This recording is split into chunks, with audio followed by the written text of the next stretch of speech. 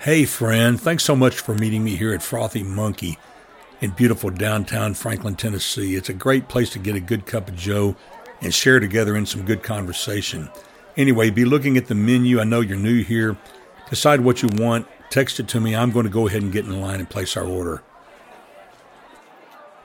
Hey, you're listening to Gwot Rocks, God, the World, and Other Things. I'm Kenny Price, your host.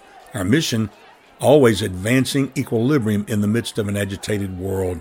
This is Season 5, Episode 90, titled Zero Tolerance of Tolerance.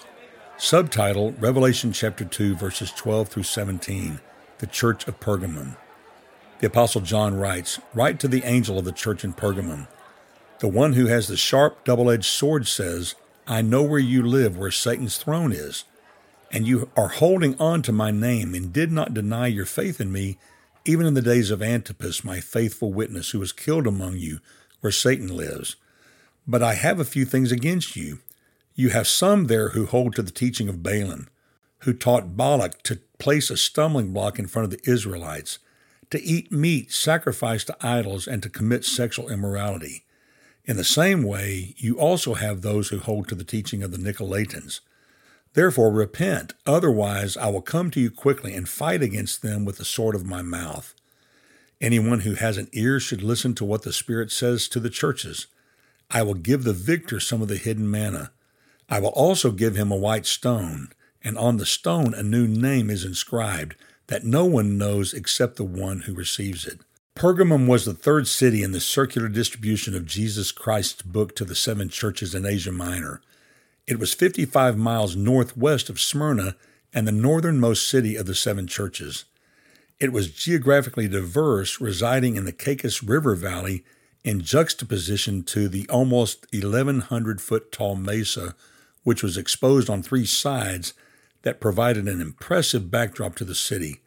The Acropolis of Pergamum and the city as a whole was the site of a vast number of temples to pagan gods, including the temple in honor of Rome and Augustus Caesar.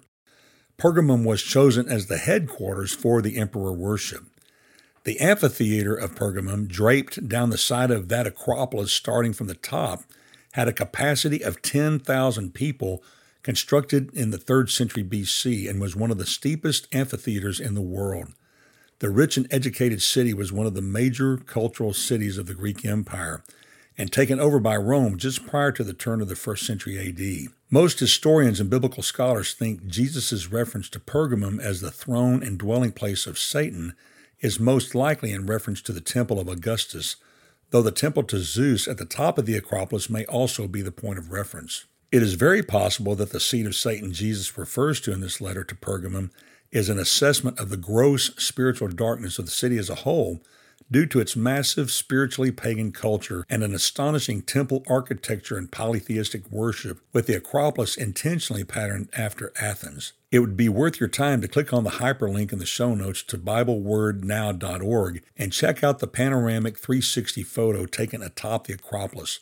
When you see the beautiful location and the archaeological remains for yourself, it is noticeably clear just how successful, artistic, and developed this city was. As we read this letter of Jesus to Pergamum, the historical veracity of the city, its power and pagan influence manifested in its archaeological remains, gives an immersive sense of what the Christian church was up against there at the close of the 1st century AD. The cultural influence and prejudice against the exclusivity of Christianity resulted in, as church tradition records, the first martyrdom in the church. Jesus calls to their memory Antipas, appointed by the Apostle John as the bishop of the church at Pergamus, whose refusal to validate and capitulate to the cult of emperor worship and proclaim Caesar's divinity earned him a death sentence.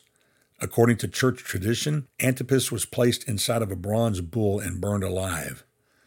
Though Pergamum exceeds just about all of our modern American cultural centers in beautiful location, excellence in exquisite architecture, and handcrafted opulent temples and structures, and intellectual pursuit, we can relate in a major way to the cultural diversity, open to every form of pagan worship, celebration, and thought, yet violently hostile to Christianity and the followers of Christ. The pivot point always falls upon the fulcrum of the cross and the faith of Jesus. All of the other avenues of idolatry and pagan worship are congruent with the exaltation and worship of Satan.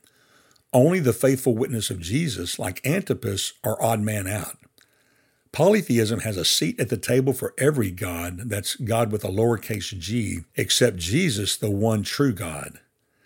Against this pressure to conform and comply to the cultural norm, Jesus shows himself to be the mighty warrior ready to deal forcefully and decisively with a tolerated heresy in the midst of the church. He is pictured as having a sharp two-edged sword coming out of his mouth, and he is ready and willing to wage war against these heretics. His stern commandment to the church to repent and fight against the overt, manipulative, enticing, subduing, adulterating, stumbling blocks of false teachings cast by the followers of heretics Balaam and Nicholas, who were immersed in the habitual pattern of sin that is manifested in real idolatry and immorality, is more compassionate response. It's a more compassionate response to the heresy than for Christ himself to show up and clean house. Let me say that again. In other words, Christ's commandment for the pastor, for that messenger of the church of Pergamum to take action against these heretics is a much more palatable solution to the problem than for Jesus himself to have to take action. Jesus makes it clear that he takes personal offense at teachings in the church that lead the people to act contrary to his living, active word.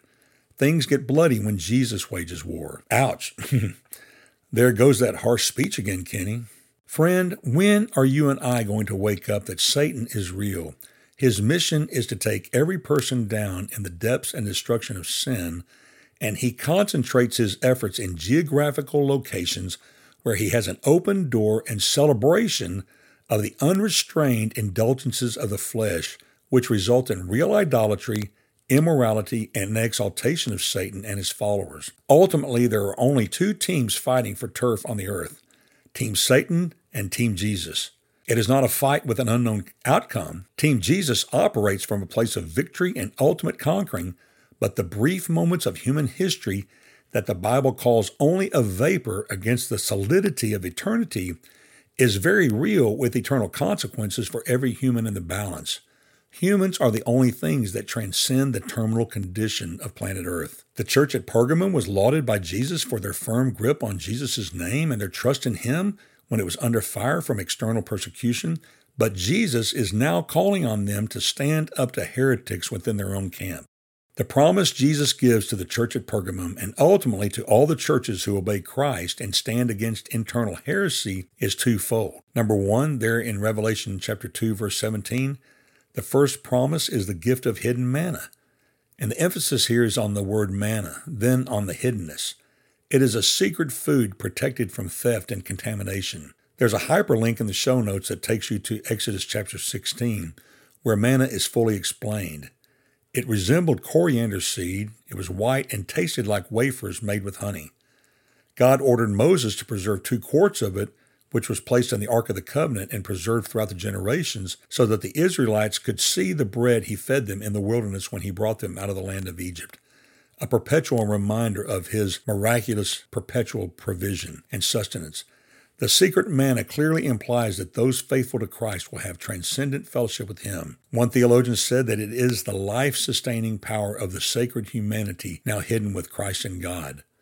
The second gift is a white pebble. The word actually means pebble, little stone, with a new name on it known only to the recipient. In context, the meaning of this obscure statement broken down is this. The first thing we know in context, it is a gift given by Jesus. The second thing, it is a unique gift, unique in celebration of conquering. The third thing, it's an individual small stone or pebble. The fourth thing is it's white in color. The fifth thing, it is a bearer of an exclusive secret, a new name. The faithful conqueror in Jesus has a name that can't be hacked. No stolen identity in heaven. In the historical context, historically, black and white pebbles were used in courts of justice. Black pebbles for condemning, white pebbles for acquitting. Besides here in the book of Revelation, the only other use of the word is in the New Testament, Acts chapter 26, verse 10, where Paul speaks of his life prior to becoming a Christian. It says that he cast his pebble against the saints of God, voting to put them to the death.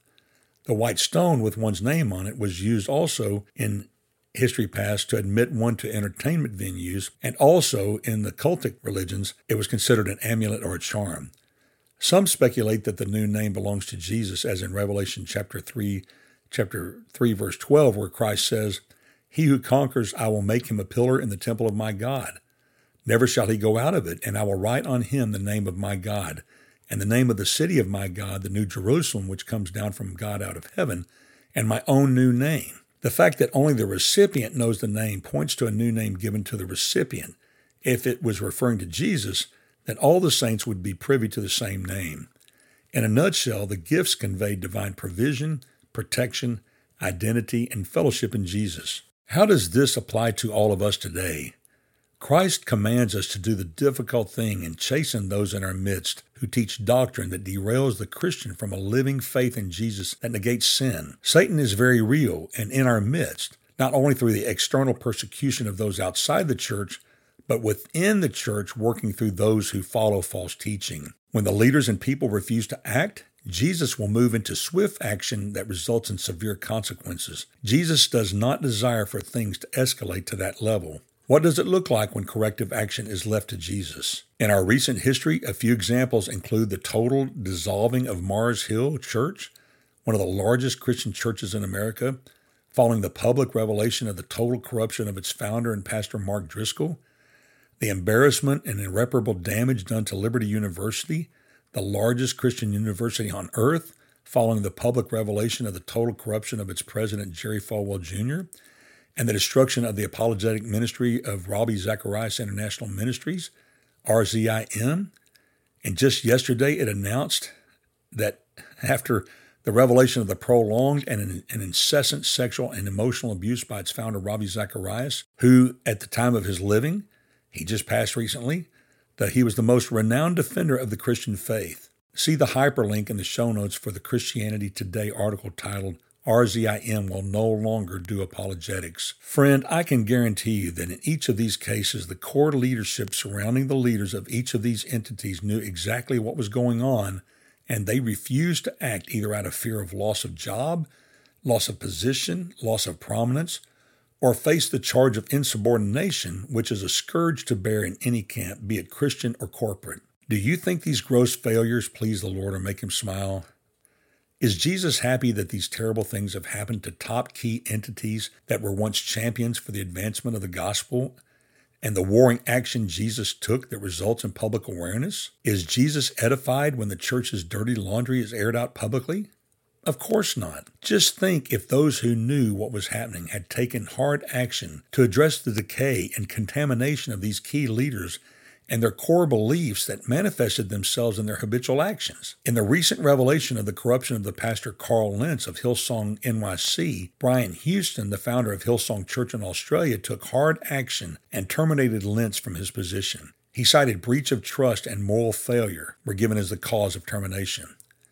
Houston noted that he and his wife had known Carl Lentz's wife Laura her entire life, and Carl for over 20 years. Brian Houston and the foundational leadership did an extremely hard thing that was ugly and painful. Sadly, though, the termination still entered the public arena. Friend, we must obey Jesus and act against false teaching before it takes root in our midst and damages and takes down the people who claim to know Jesus. Is it an unpardonable sin to follow after heresy and heretical ways? Of course not. Jesus can forgive and heal. Due to the biblical requirements of church leadership, certain positions may no longer be open to people with certain failures, but all Christians who are overtaken in a fault can be forgiven and restored to vibrant gospel ministry. Those who do the hard thing and stand up to damaging teachers and doctrines are guaranteed ultimate victory in Jesus and his eternal divine provision, protection, identity, and fellowship with him. The Apostle Paul writes in the New Testament book of Romans, chapter 8, verses 31 through 39, "What then are we to say about these things? If God is for us, who is against us? He did not even spare his own Son, but offered him up for us all. How will he not also with him grant us everything? Who can bring an accusation against God's elect? God is the one who justifies. Who is the one who condemns? Christ Jesus is the one who died, but even more has been raised. He also is at the right hand of God and intercedes for us. Who can separate us from the love of Christ? Can affliction or anguish or persecution or famine or nakedness or danger or sword? As it is written, because of you we are being put to death all day long. We are counted as sheep to be slaughtered. No, in all these things we are more than victorious through him who loved us.